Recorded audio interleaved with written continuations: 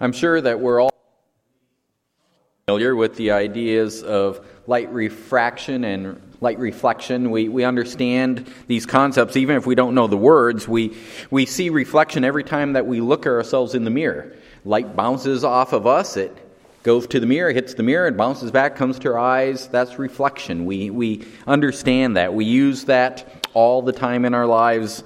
We understand the idea of refraction. When you look at my face, for example, if you look closely at me from on front and you look at my eyes or the edge of my face through my glasses, you'll see it's distorted. That's because light is bent as it goes through the lenses of my glasses. That's refraction. So these are things that we deal with all the time in life, how light is reflected and refracted.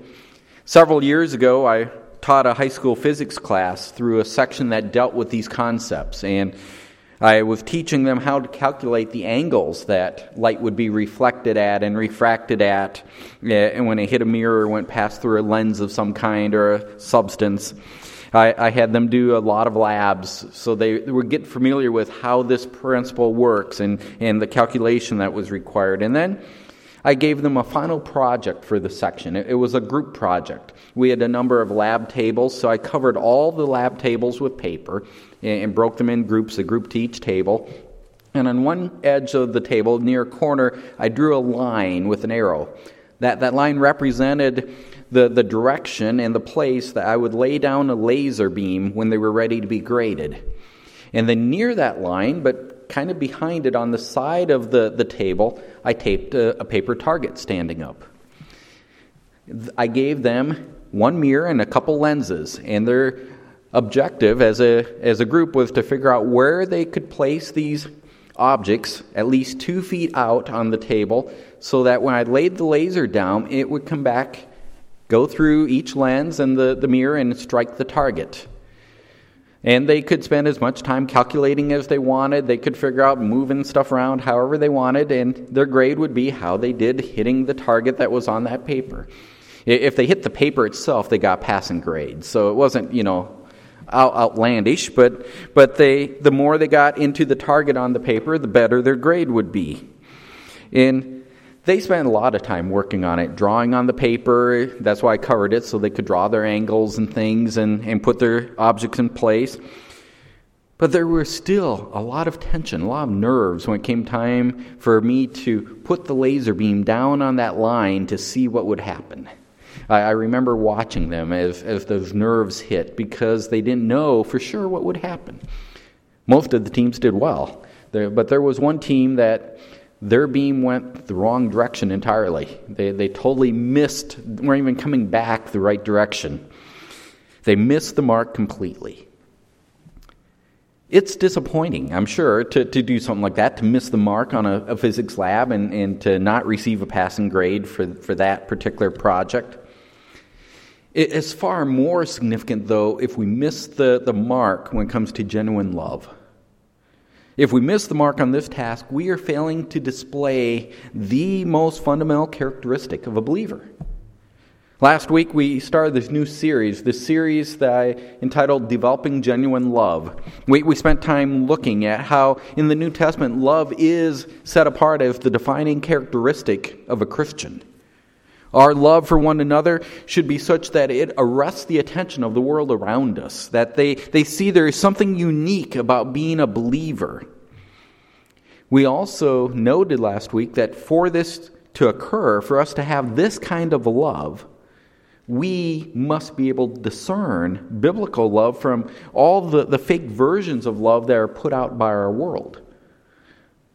Biblical love is the real thing. As I said last week, we are going to use Romans 12, verses 9 through the end of the chapter as our framework for this series. From verse 9 to the end, Paul essentially gives us a bullet list. Here's the things that make up genuine love. Here's what you need to have. Genuine love, biblical love, the real deal, this Christian love is the only love, as we saw last week, that reflects a genuine Christ. Our world needs the genuine Christ. Our world doesn't need a fake Christ, a Christ who cannot save. Our world needs to know the genuine Christ, and it's a genuine love that reflects Him. It's absolutely essential, therefore, that as believers, we develop genuine love. Last week, we considered the first phrase, verse 9, where Paul begins this topic. He says, love without hypocrisy. And we talked last week how if we use the New American Standard where verbs are added to unpack his idea, the idea is let love be without hypocrisy. In other words, love must be this real deal. This is the header for everything that follows. Genuine love without hypocrisy, looks like this. Paul is describing that it is essential that, one, we know what the real thing is. We know what genuine love is. And two, Paul, even more significantly, is concerned that we learn to display the real thing. This morning, we're going to look at the first thing that Paul lists as an essential characteristic of genuine love.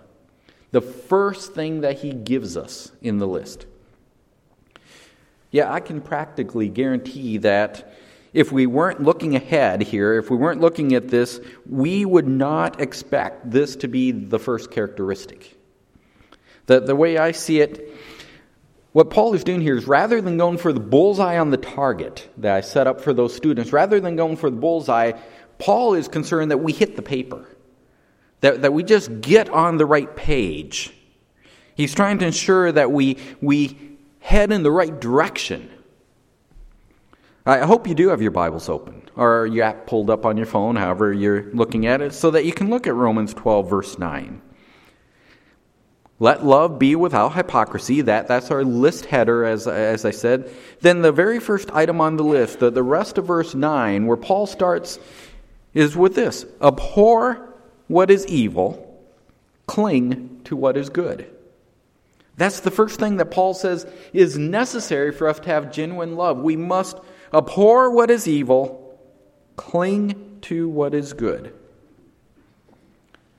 So let's start thinking about this idea that is so important here that Paul heads his list with this. What makes this bullet item so critical that this is where he will start? Well, the first thing I want us to observe is that genuine love requires a strong hatred of evil. A strong hatred of evil. That's my paraphrase here of Paul's phrase, abhor what is evil. Paul uses the word abhor, and actually in the original word, the way he gives us is a very, very strong verb. And it's a verb that's only used this one time in the New Testament. It's not a familiar word. It's used one time. One scholar suggested that we maybe should translate it as hate exceedingly. It's that strong idea of hatred. He's using a word that builds this idea of we should have an intense hatred. Let's stop right there and note how antithetical that idea alone is to the soft, squishy idea of love that our culture puts forth. Our society says that we ought not hate anything if we're practicing love. Rather, love is this all-embracing idea that whatever comes to it will be embraced. Open-armed acceptance of anything and everything. The only thing that our society says love should exclude from that embrace is that idea that something could be excluded. There's no room for absolutes, but anything else we are to embrace. Yet Paul, under the inspiration of the Holy Spirit, says that we are not even hitting the page if we don't hate certain things. If we don't hate them with an intense hatred. There are things that must be excluded rather than accepted if we are going to have genuine love. So what must be excluded? Evil. That's the word he uses. We must abhor what is evil. We must hate in an exceedingly great fashion that which is evil. Now, as you might suspect, that the word evil is a very general word. It's a rather general term, but it's a term that specifically refers to anything that is morally objectionable. For something to be evil, there has to be a moral component to it. Of course, by this point in Romans, Paul assumes that we understand that God alone has the right to define what is morally objectionable. Evil is that which is contrary to the moral standards of God. The moral standards that God has revealed. What God has said is wrong. I hope, again, you recognize there is a vast difference here between what Paul is laying out in Romans 12 and the attitude of our culture at large. Our culture, and frankly every culture that the world has ever known, attempts to define morality by public opinion. If the majority of the people, if we can get the bulk of society to accept this idea, then it's okay. Well, we're living right now in a seismic shift in our culture when it comes to defining what is morally objectionable and what's morally acceptable. We know that. There's a seismic shift going on. Our current culture, for example, now views as morally acceptable for two adults to engage in sexual activity outside of marriage as long as both adults consent. That's the only requirement, that the adults consent. In fact, it doesn't matter if the adults are of the same or different genders, as long as they consent. It doesn't even matter if the two consenting adults have a firm view on what gender is, as long as they consent. All that matters is common consent. A generation ago, such ideas would have been unthinkable. Genuine love, however, is in no way dependent on the shifting sands of cultural opinion. Genuine love, biblical love, is dependent on the eternal position of God, who defines what is morally objectionable and what is morally acceptable.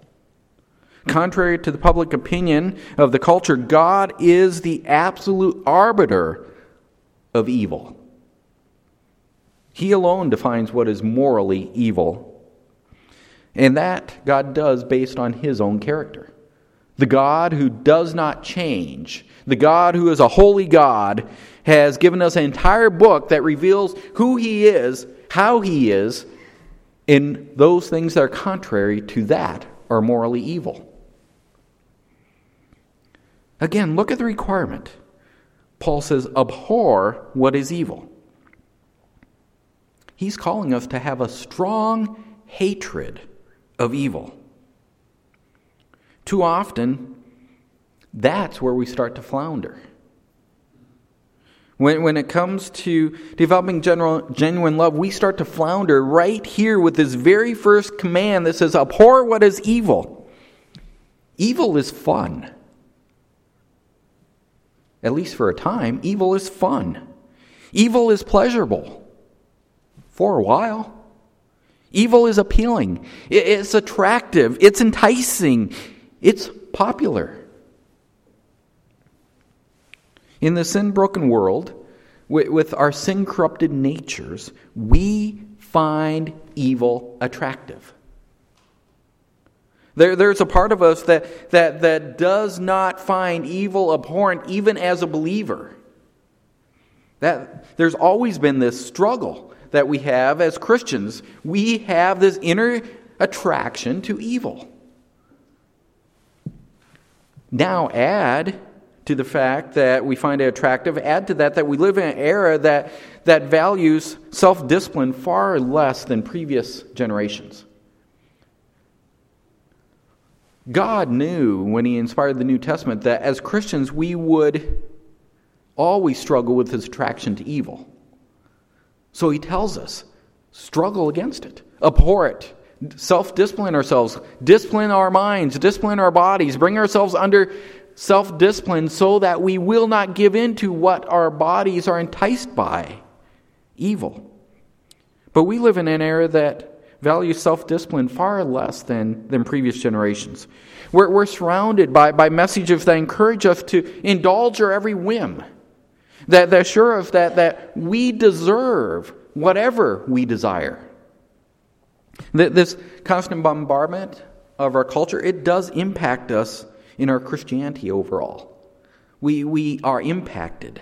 So that last week, as I said, there's very little gap between professing Christians and non-Christians in categories such as divorce rates, obesity, alcoholism, gambling addictions, pornography, so forth. Things that the Bible says are morally wrong, and yet we find the same prevalence in Christianity, self-proclaimed Christians, as we do in the world at large. The bottom line is there is ample evidence in America that Christianity does not abhor what is evil. But how about us? Let's not just talk about Christianity in America. How about us in this room? Do we have a strong hatred of evil? I'm concerned about American Christianity, but I'm much more directly concerned about us. Do we abhor what is evil? Do we have a strong hatred of evil, even if it means that we are going to be unpopular? Even if it means that we must refuse to dabble in the things that would lead us to evil, because we abhor evil. Genuine love requires a strong hatred of evil. That's the first observation that we can make here from what Paul writes. As he starts this list, as he heads out, what is genuine love? This is the first idea. A strong hatred of evil is required. And then he balances that with the second half of his statement. Not only are we to have a strong hatred for evil, genuine love requires a fervent grasping of the good. A fervent grasping of good. Paul writes, cling to what is good. It's impossible to shun something without grasping the opposite. We need to hold on to something. So Paul says, cling to what is good. We must fill our time with something. We must hold on to something. We must have our affections directed towards something. Paul says, direct them toward good. The word cling that Paul uses is a much more common word than the word abhor. I said abhor is used only one time in all of the New Testament. Cling is a much more common word. Frequently, the word is used just for some sort of general relationship. When you form a relationship, an association of some kind. For example, in Acts chapter 5:13, it's a reference to people not associating with the apostles. They refused to cling to the apostles. They wouldn't associate with them because they feared the Jewish leaders. In Acts 8:29, the words used for Philip when he was told to go join the Ethiopian eunuch in his chariot. He was to cling to the eunuch, go up into his chariot. That's the general type of association. It's common. The word can, however, be used in a stronger sense. It can be used in a stronger sense to refer to a tie that is of the closest sort. In Luke 10, verse 11, this word shows up describing the dust that clings to the feet. When it was on their sandals and they needed to get it off, the dust clung. Well, we know it's not always easy to get that off, is it? And then in Matthew 19:5, we find the same word used to express the idea of the marriage relationship, translating God's idea for the perfect marriage that we find in Genesis 3, that a man should leave his father and mother and be joined. That's the same word. Be joined to his wife. Cling to his wife. And the two shall become one flesh. A husband and wife are to cling to one another. It is the closest relationship. They are to cleave themselves together in this marriage covenant. The strong sense of grabbing one another and refusing to let go regardless of what comes along. That's the sense the word carries here in Romans. We are to fervently grasp what is good. Grasp it with a refusal to let go. So what is good? That's the question we would have to ask ourselves. We're supposed to grasp something called good. What is it? Well, quite simply, that word is the opposite of evil. It's a word that, again, always carries a moral component. It is that which is morally admirable according to God, that which reflects the character of God. Evil is morally objectionable, good is morally admirable. is that which is morally excellent, aligning with the moral character of our God. Once again, we immediately go astray if we let our culture define what is good. Far too many times our culture has it completely switched. It's upside down. The culture calls that which God calls evil, they call good, and what God calls good, they call evil. They get it backwards. We cannot let culture define it. We must go to God to determine what is and is not morally good. For example, our culture tells us it is good if we acquire more riches and more toys. Just on Friday, as I was driving into the office, I heard on the radio about a study that had been conducted. And in the study, they investigated what do rich people, and they didn't say what they categorized as rich, but wealthy people, what do wealthy people, rich people, have in common?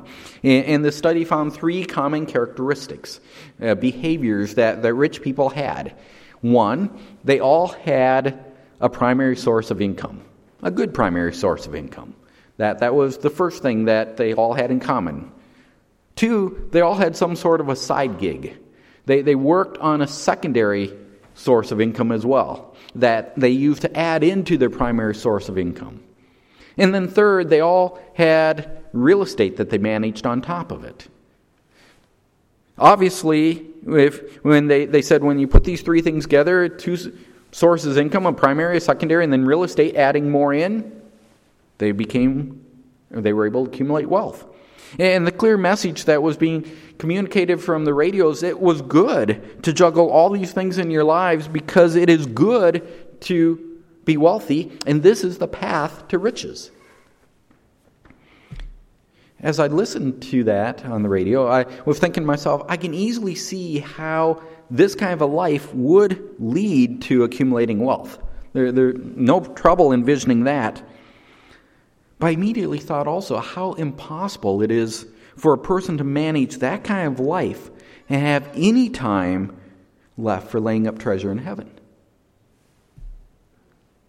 Certainly there will be accumulation of wealth on earth here, but the Bible tells us that here is a place where moth and rust destroys. We are to lay up eternal wealth in heaven where moth and rust cannot touch it. That's what God says is good. There's nothing good about spending our lives accumulating wealth that will be destroyed. There's great good in serving God for that which is eternal. And one of the primary ways God calls us to serve Him is by showing love to one another. Love that reflects a genuine Christ, using our lives to show love to each other. But that takes time. Time that will suck away from generating wealth. Yet, God says that is good. We should fervently grasp the opportunities to serve others, even if it means giving up opportunities for more income. Because God says it's good. And there are a lot of things the Bible calls good. Paul just uses the general term here that we are to cling to all of them. Everything the Bible says is good, cling to it, grasp it. Refuse to let go. We can't pick and choose. We are just simply to cling to what is good. All of it. Genuine love requires this fervent grasping of good. That's the second thought here that Paul gives us in this leading idea under this list of genuine love. Love without hypocrisy, it begins with this. Genuine love requires a strong hatred of evil, and a genuine love requires a fervent grasping of good. We need these 2 things together. I don't think these are the ideas that we would expect to begin a listing of genuine love. But they're what Paul starts with. Why? What is the lesson that we need to comprehend? If we're going to have any chance of hitting the page when we shoot our efforts towards love and they bounce around through our life, will we hit the page that measures genuine love?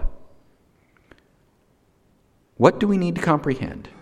Well, what we need to learn this morning, the place we need to start, the fundamental idea that we need to consider for genuine love is that genuine love is framed by active godliness. Framed by active godliness. Active godliness. That's what abhorring evil is. That's what clinging to good is. It's putting godliness into action. Paul starts here because love cannot be separated from a pursuit of godliness. Because genuine love is about seeking what is best for the object of our love. And the best is godliness.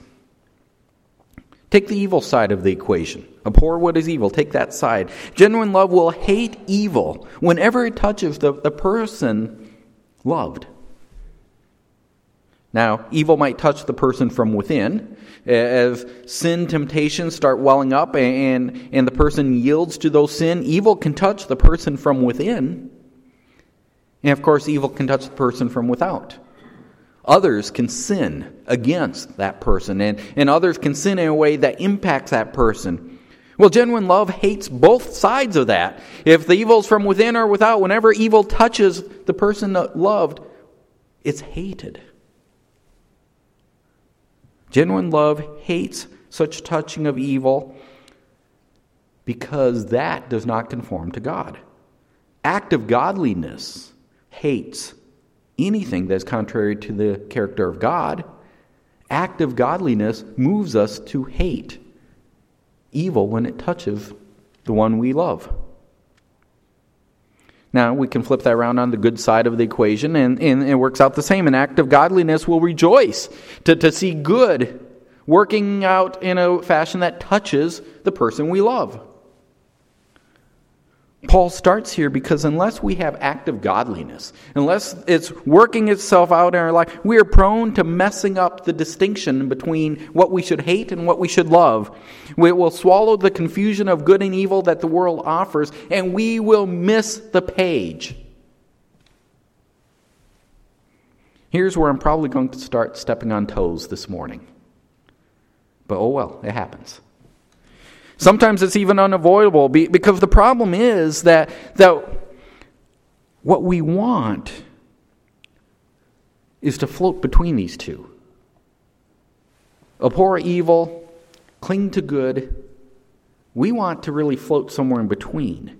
Rather than an active love, we want an active godliness. Rather than an active godliness, we want an apathetic godliness.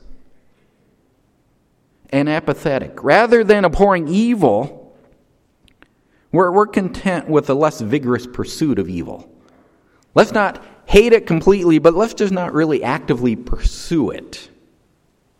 If a bit of evil drops into our lives, well, we might allow ourselves to enjoy it for a moment or two, as long as we don't pursue it.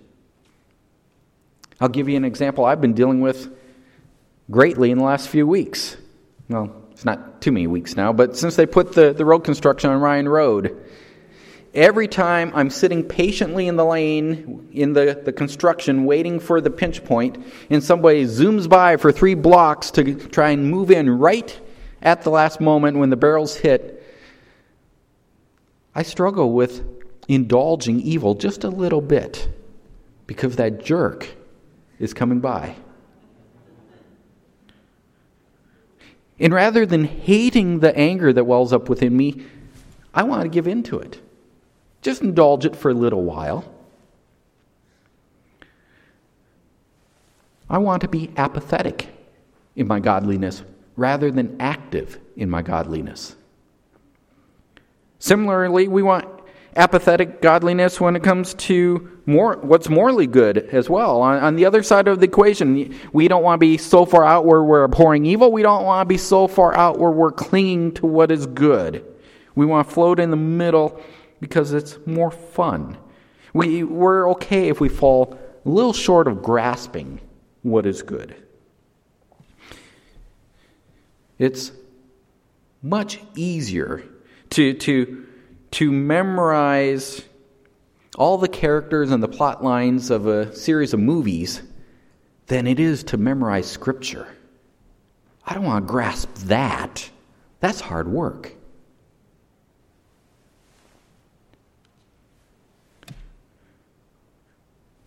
I feel like if I pick any example, I'm likely causing problems because it will seem that I'm trying to get personal and really going after a particular individual that's falling short. We're all falling short of godliness.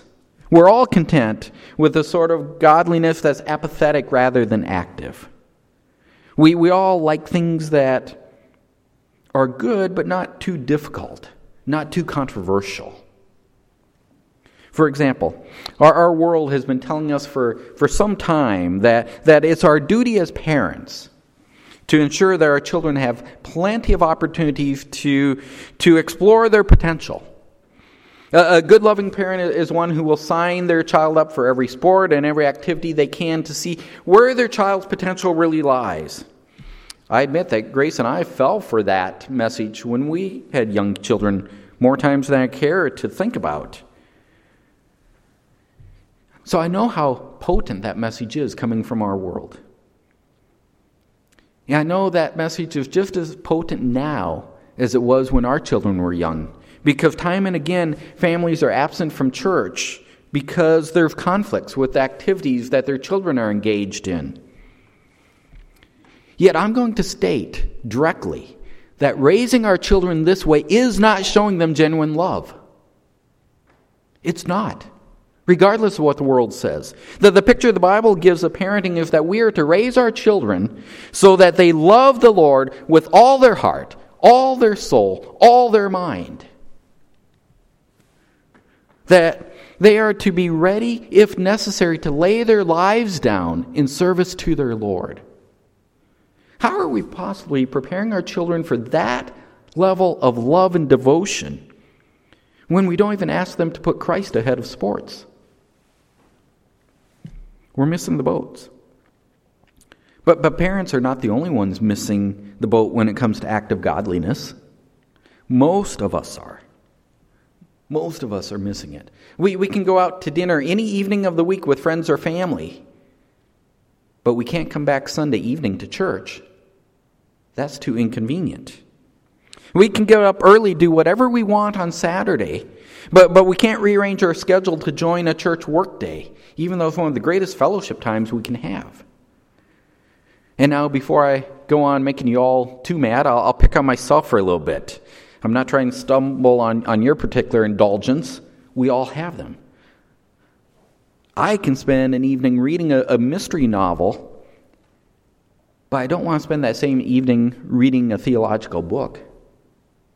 I can vegetate in front of the TV all night long, but I don't want to take time to meditate on a verse for any amount of time. My goal this morning is not to rant and rave. Nor is my goal to simply get us all mad at one another, or maybe mad at me. That's never my goal, but that can happen. It's not my goal to lay a guilt trip on us either.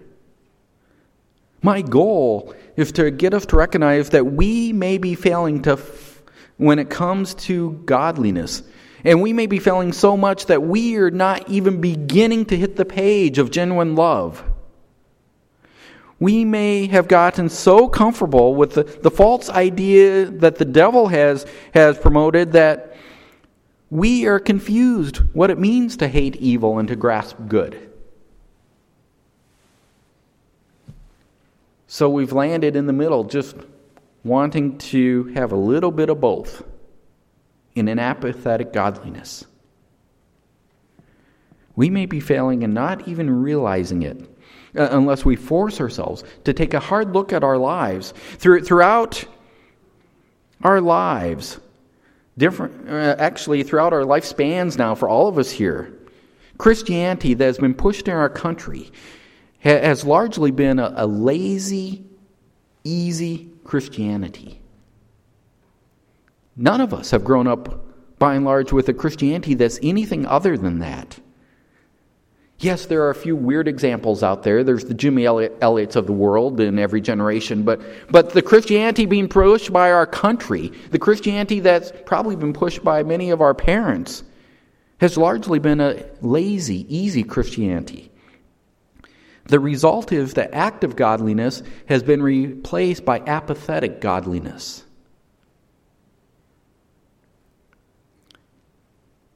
Coming back to our topic. Apathetic godliness cannot exercise genuine love. And apathetic godliness does not care if evil touches someone we love, at least not enough to do battle against it. And apathetic godliness does not care as long as the evil is not too blatant, not causing any immediate difficulties. In that case, it can just be ignored. Much of the time, even if it is causing difficulties, an apathetic godliness is not going to be addressed as long as those difficulties do not affect us personally. We see sinful choices destroying the lives of others, ones that we're told by God to love one another. Love one another. It's our Christian duty. We see sin destroying them, but we simply look the other way. That is not love. An apathetic godliness fails to cling to the good, because even if it can identify the good, it's hard work to cling to it. You feel like you're dangling from a cliff and your fingers get tired. It's hard work to cling, to fervently grasp. We much prefer to just go with the flow, let gravity take us where it wants, indulging ourselves in the present than to cling to what is good. Yet what are the results? What are the results? What are the real world results of this kind of Christianity? There are more broken homes than we can count. There are more wayward children than any of us want to admit. Generations now that want nothing to do with the church, because why would they? The church clearly was not able to produce an act of godliness in their parents. Why should they have any part in it? Friends, we cannot change the past. We've all made far more mistakes than we would ever want to admit. We have failed in countless ways. We cannot change the past, but we can commit to the present and the future going forward. We can commit to having genuine love as we go forward. And genuine love must begin with active godliness. Active godliness. Genuine love must abhor what is evil and cling to what is good in our lives and in the lives of those around us, the lives that we're called to love. Genuine love is framed with active godliness. It's framed there. Again, much like that one physics team where when the laser was put down, their beam went the wrong direction. I believe that many of us have missed the page completely when it comes to active godliness. We miss the page of genuine love because our act of godliness is nowhere to be found, so it's sent our attempts at love somewhere else. And we don't even come close to genuine love. I believe before we can move any further in the list, we've got to deal with the beginning. Because as we go down, I think we're going to find things in this list as we go forward, things that we're actually doing. But if we've skipped over active godliness to get there, then whatever we're doing, they're not part of genuine love. We've missed the fundamental component, the foundational where we need to begin, the one that deals with our own heart. It doesn't matter what external things we're doing for others if our own heart is not pursuing active godliness, and letting that be the impetus behind our acts of love. The one that must come first for our actions to produce genuine love is active godliness. Genuine love is framed by active godliness. A moment ago, I said we cannot change the past, but we can commit ourselves to genuine love as we go forward. And that change begins with repentance. It begins with repenting for our past failures, confessing that we have failed. I'm going to end this sermon differently this morning from the way I normally end. I'm going to give us time to spend in prayer. I'm going to let us spend in prayer. And I urge you to spend time in prayer, asking the Holy Spirit to examine your heart and to show you where are you failing to abhor evil. To have a exceeding hatred, a strong hatred towards evil, the hatred that you ought to have. Where are you failing? Ask the Holy Spirit to show you where you are not grasping what is good, not clinging to it. Change begins with repentance. I've asked Jerry if he would come to the piano. I'm going to have him play while we spend time in prayer. You can pray in your pew, or if you want, I invite you to come to the front and pray up here on the front and these steps. Sometimes, just moving forward, making a tangible, visible step, like leaving your pew, helps cement your repentance in your mind. It makes it visible before others that you're striving to make a change. And because we love one another, we will encourage one another in that change. It's up to you how you want to pray, but I encourage you to pray. We must begin with active godliness. My prayer is that we will be a church that truly displays genuine love for Christ. And as we do that, we will show the world around us a genuine Christ. But we cannot do that until there's a hatred of evil and grasping of good in our own lives. Genuine love is framed by active godliness. Let's pray.